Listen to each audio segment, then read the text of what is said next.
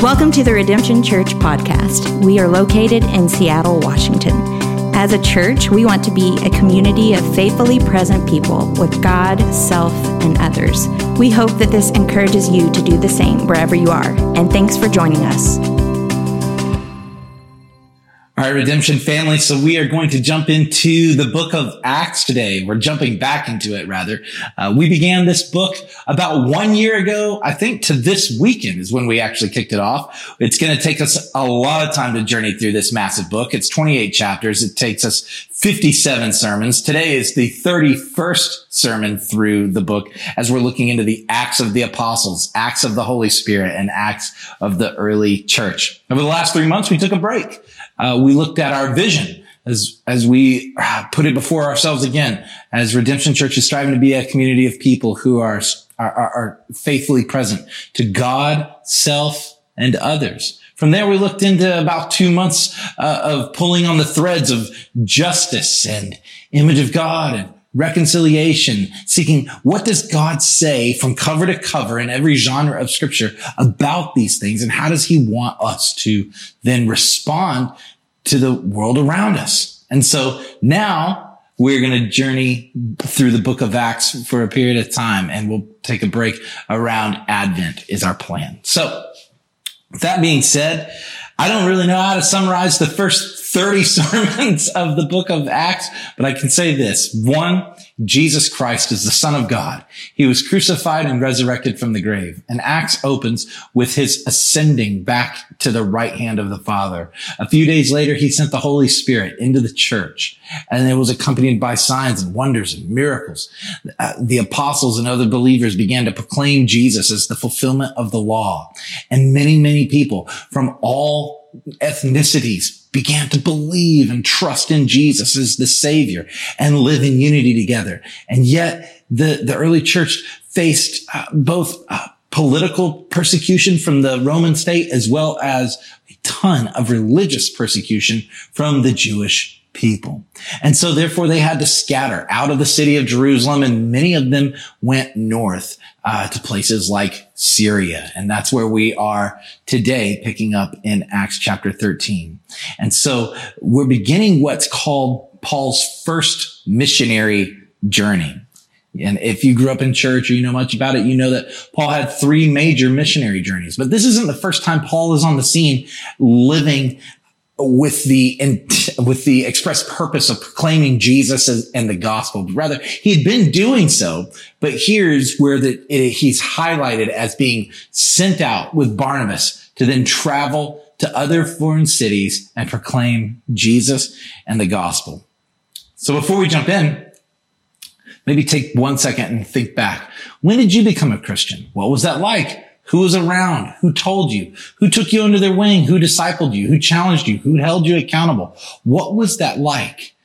For me, I have to go back to when I was 15 years old. But I can't stop there. I go back to my parents and my grandparents, my great-grandparents, and on down until we finally find ourselves around Acts chapter 13, where the church was resolved to go out and to make disciples at all costs. So this is where we begin today. Acts chapter 13. Here's the first 4 verses. Now there were in the church at Antioch prophets and teachers, Barnabas, Simeon, who was called Niger, Lucius of Cyrene. What's up to Lucius in Laurelhurst?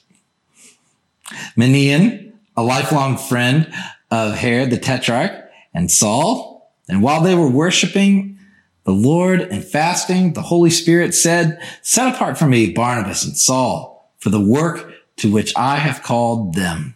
Then after fasting and praying, they laid their hands on them and sent them off. Okay, so first, I want to just note that there's prophets and teachers in the church. These aren't all the roles and offices that are filled in the church, but this is who is highlighted here in the city of Antioch. And so they are gathered and they're doing what Christians do. They worship Jesus, they pray, they fast, and they seek the will of God. And Luke is careful too to tell us who does all the talking here. It says, and the Holy Spirit said. You see, the Holy Spirit's not an ambassador for God, a representative of God. The Holy Spirit doesn't just speak for God. The Holy Spirit is God. The Holy Spirit instructs the church. Christ is the head of the church, and the Holy Spirit is found here speaking directly to Christians, instructing, here is the will of God. Here at Redemption, we long to live under the leadership of the Holy Spirit. Holy Spirit, what do you want us to do? How do you want us to live? Who do we need to raise up and train and disciple and put into positions of leadership or send out? These are questions we have to consistently ask ourselves as faithful followers of Jesus here in 2020. And so, of the crowd that's gathered in that early church, the Holy Spirit has two people in mind, Paul and Barnabas. We've seen them earlier in the book of Acts, and now the Holy Spirit says, I want them. But what are they going to be? What are they going to do? They're going to be sent out. The church is understood as the people who are sent out, the sent ones, missionaries, sent out. And what are they sent out to do? For the work that I have prepared for them. You see, getting the good news of Jesus and the gospel out and making disciples and planting churches and raising leaders and raising money and writing materials and creating art and all the things that lay ahead is a lot of work. It takes a lot of money. It takes a lot of time. It takes a lot of energy. It takes a lot of people. It's not about one trained professional or two trained professionals. It's about the entire body of Christ rallying around for the sake of the gospel. And so here, Paul and Barnabas are being sent out for work. I want to show you a map. We'll pull it up on the screen really quickly, just to give you an idea about where Paul is headed. He's headed to the city of Antioch. There's two Antiochs that are mentioned. One is in the country of Syria and one is in the country of Turkey. And so Paul is here in the first Antioch in Syria, and he's about to be sent out. The first journey, as you can see there on the screen, he's going to head down to Cyprus first, and then up to the north to Pamphylia, and then to the other Antioch, and then around, right? As you can see it there, it's roughly 1,500 miles of traveling.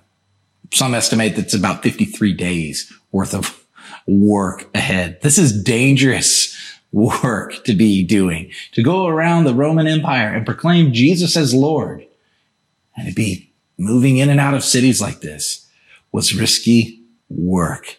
And it's kind of funny too, to look at the maps. I will pull up one more, just to show you the remainder of Paul's other missionary journeys, as you can see where he's being launched out again and again. And we'll get into those in the rest of the book of Acts. But as he launches out, he takes Jesus's call literally.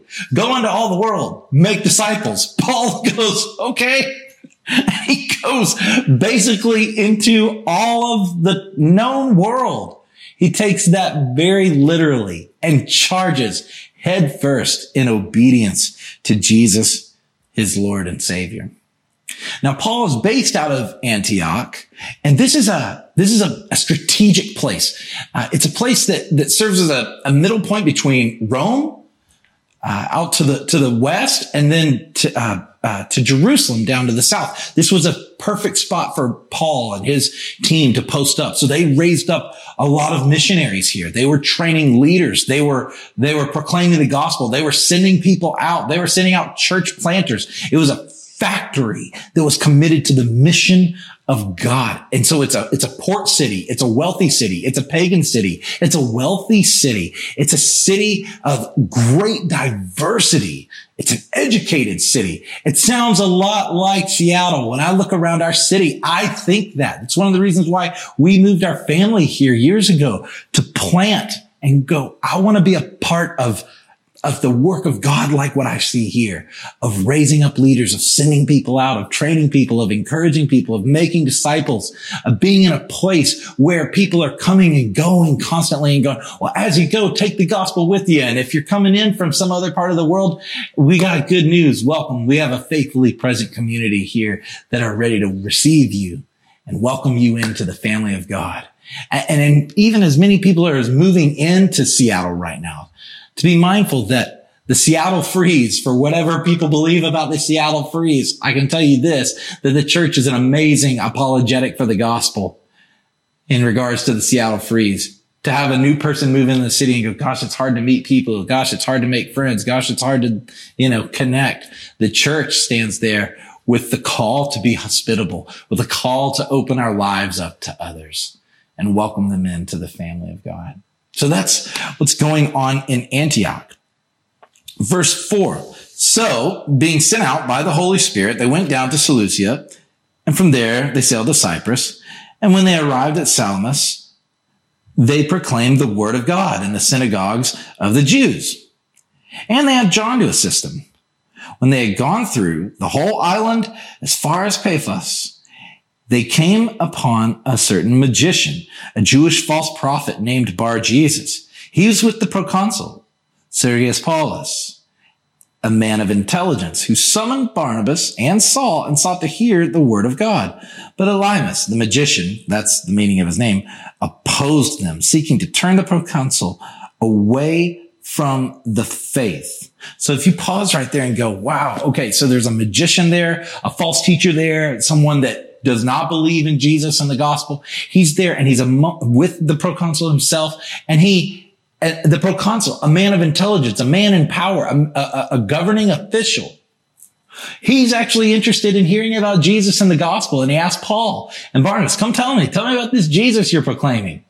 And the magician wants to get in the way and distract and disrupt and keep the proconsul from hearing and receiving the gospel and believing in Jesus. A couple of points real quick. The gospel is for the down and out and the marginalized, but it's not exclusive to them.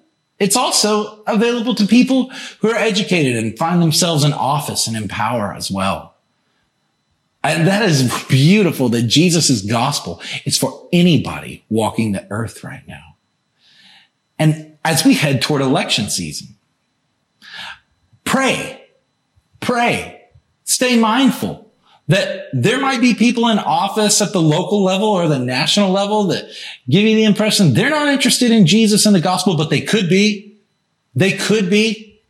To remember that there is a capital K king on his throne who can do anything. Pray as we're instructed, right? Pray for the emperor. Pray for those in office. And so the first time Paul the first major missionary journey and Paul sent out on, he's found with incredible opposition. We all know this in Seattle. Not everybody's excited to hear about Jesus and the gospel. But Paul's going to persist anyway. He's going to persevere. He's going to keep on going. In fact, God gets involved, and it says God lays his hand on this magician and strikes him with blindness, right? So it says, but Saul, who's also called Paul, that he had two names, a Hebrew name and a Roman name.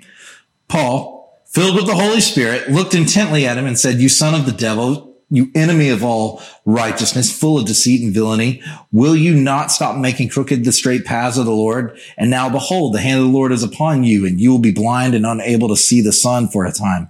Immediately a mist of darkness fell upon him, and he went about seeking people to lead him by the hand.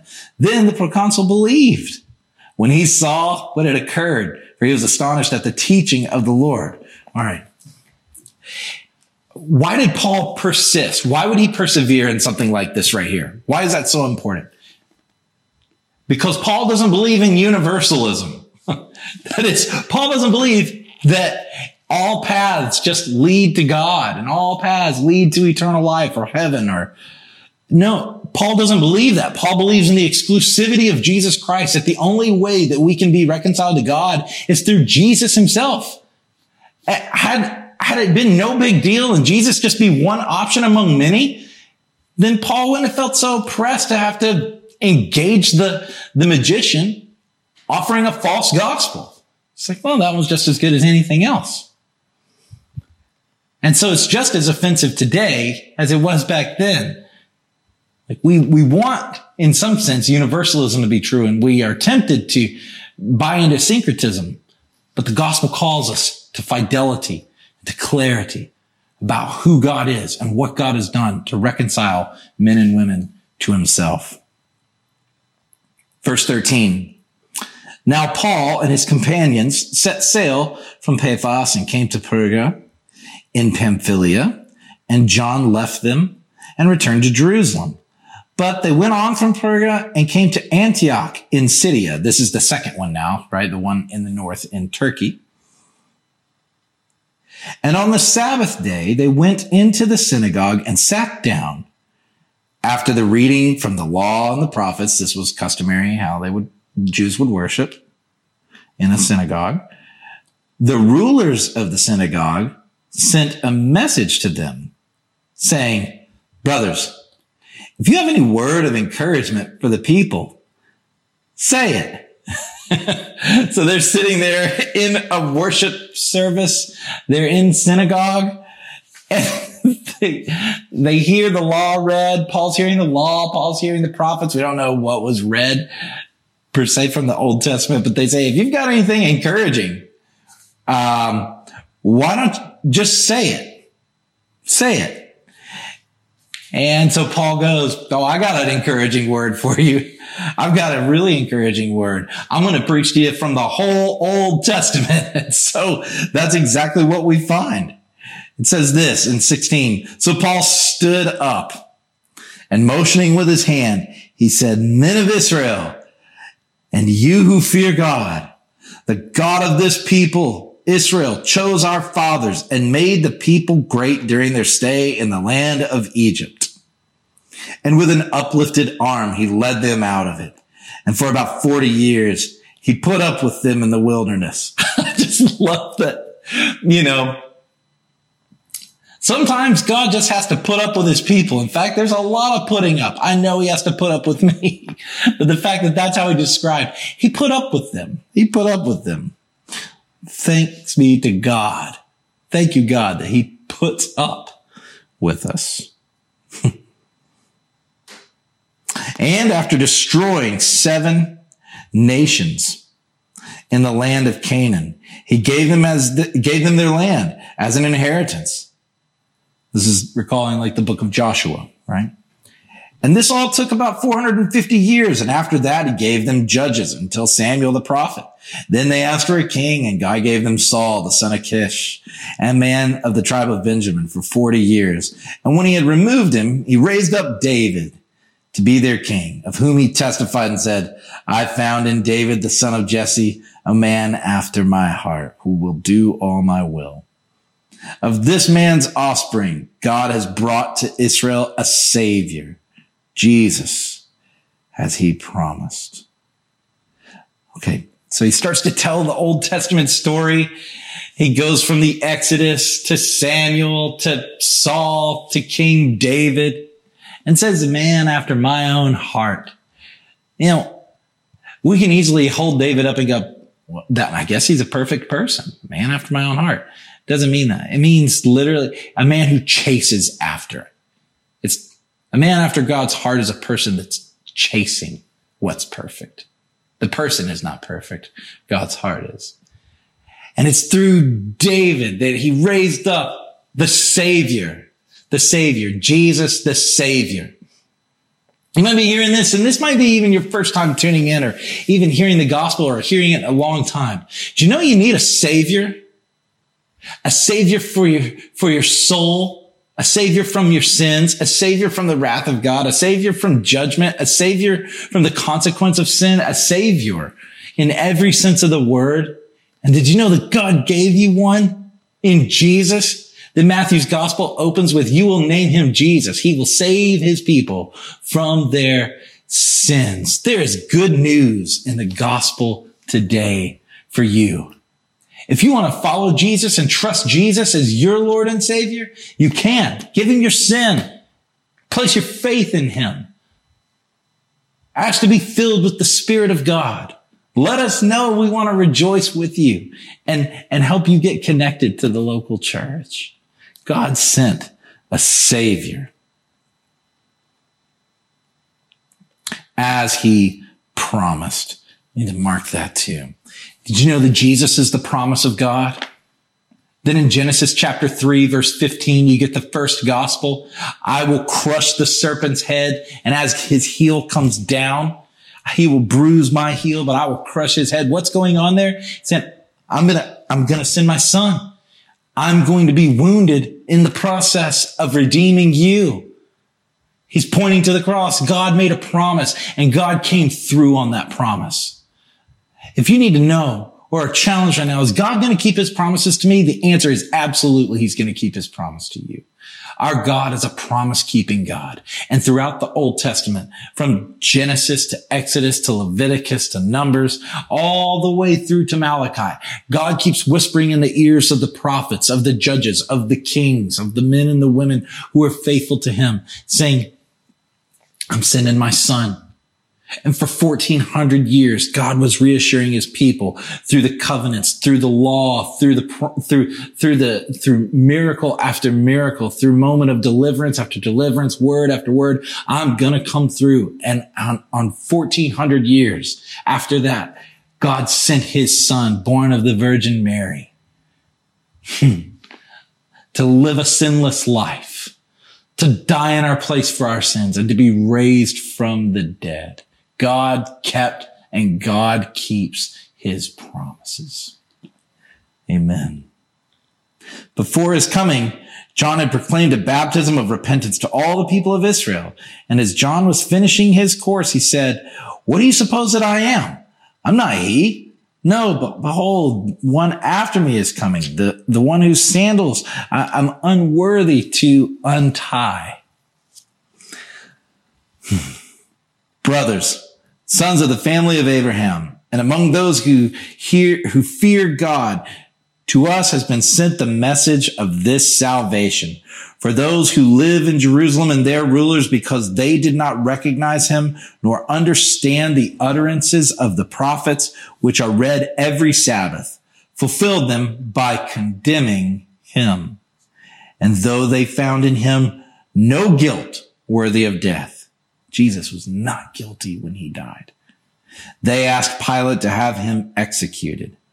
And when they had carried out all that was written of him, all the scourging, all the mocking, 30 pieces of silver, all of the shame, all prophesied down to the penny in the Old Testament, all that was written of him, they took him down from the tree. If you mark your Bible, the tree is always a place of a curse. Deuteronomy 21, cursed is everyone who's hanged on a tree. There's a curse that happened in the death of Jesus. He absorbed certainly man's wrath, but he fell beneath the very curse of God. That's what's being communicated in Paul's language here. They took him down from the tree. They laid him in a tomb, but God raised him from the dead. I know if you grew up in church, you've heard that every week of your life. But listen, hear it again. God raised Jesus. God raised Jesus from the dead. And for many days, he appeared to those who had come up with him from Galilee to Jerusalem, who are now his witnesses. He's talking about the disciples who are now apostles to the people. And we bring you, here's the gospel, good news that what God promised to the fathers, he has fulfilled to us, their children, by raising Jesus. As it's also written in the second Psalm, you are my son. Today I've begotten you. God delighting in his son. And that's for the fact that he raised him from the dead. For the fact, mind you, mark that. It's a fact. The resurrection is not speculation or a hope or a wish or a maybe or it'd be nice, but rather the resurrection. It's a fact. I've seen him with my own two eyes. Right? This is what they're appealing to. He had fish on the beach. They've examined him again and again. He appeared to 500 witnesses. This isn't a hoax. The fact that God resurrected Jesus from the dead. That's what's happened here. No more to return to corruption. He has spoken in this way. Jesus' body will never be corrupted again, church. Hear that? Our Savior will never suffer again. I will give you the holy and sure blessings of David. Therefore, he says in another psalm, you will not let your Holy One see corruption. What do you mean? He's not going to be in the grave long. He's borrowing it for the weekend. For David, after he had served the purpose of God in his own generation, fell asleep and was laid with his fathers and saw corruption. David died It's all corruption. But he whom God raised up did not see corruption. Let it be known to you, therefore, brothers, that through this man, forgiveness of sins is proclaimed to you. Forgiveness of sins is not something you hope for, long for, dream about, strive for, try to obey the law more for. No. Forgiveness of sins is accomplished. It is finished, is what Jesus cried out from his cross. It's finished. Forgiveness of sins is now something that can be proclaimed. It's what he said in Luke 24:47. Go into the nations and proclaim the forgiveness of sins. Christians, that this is what we're given the good news to do. To everyone who wrongs, from a white lie to murder, we can proclaim forgiveness of sin before God's throne. Why? Because of what God has done by, in, and through, and as the Lord Jesus. That this is what we're called to do and commanded to do and instructed to do. And we repeatedly do day by day as we make this part of our mission in life, is to go, I want to announce the forgiveness of sins, that there's a Savior in heaven who's done all that is necessary to make men and women, boys and girls, right with God. Forgiveness of sin, no longer in debt to God by sin. And by him, everyone who believes is freed from everything from which you could not be freed by the law of Moses. This is not saying that there's a problem with the law, or that the law is somehow a failure or lacking in any way. The law is beautiful. The law is perfect. The law is holy. Jesus delighted in the law. David delighted in the law. Paul tells us that, but the law can't free you. The law can't free you. The law can only stand over you. At the end of your life, the law doesn't reach out in compassion. The law can't atone for your sins. The law is not the Lamb of God who takes away the sin of the world. The law does not fulfill the law. The law calls you to a standard that is impossible. And yet Jesus, in his mercy and in his grace, fulfills the law and obtains righteousness before the throne of God, and then extends that righteousness to you. It's called justification. As you give your sin to him on Good Friday, he gives you his righteousness through the resurrection of the dead, as it says in Romans 4. You are now justified. You belong now in the presence of God because of all that God has done by, in, and through Christ. The gospel is good news for the church. If you've been a Christian for 20 years or 5 years or 50 years, it's good to hear the good news again, isn't it? And be reminded in a world and a year like this one to hear that there is still, the King is on his throne and he is still moving mightily all throughout his church. If you're not a Christian and you're hearing this message today and you're going, I need the forgiveness of sins. I realize I've fallen short of the glory of God. I realize that I can't reconcile myself to God. I've been at enmity with him. I need his mercy. I need his grace. I need his forgiveness and compassion. Today is the day of salvation. There's no reason to wait another day and to stand on the sidelines or stand by the fire and merely warm yourself by hearing about the good news, but rather step into the fire, be consumed by the good news of Jesus and the gospel, be reconciled to God. Thank you so much for listening. Thanks again for joining us. If you want more information about our church or would like to come visit us on a Sunday, go to redemptionseattle.com.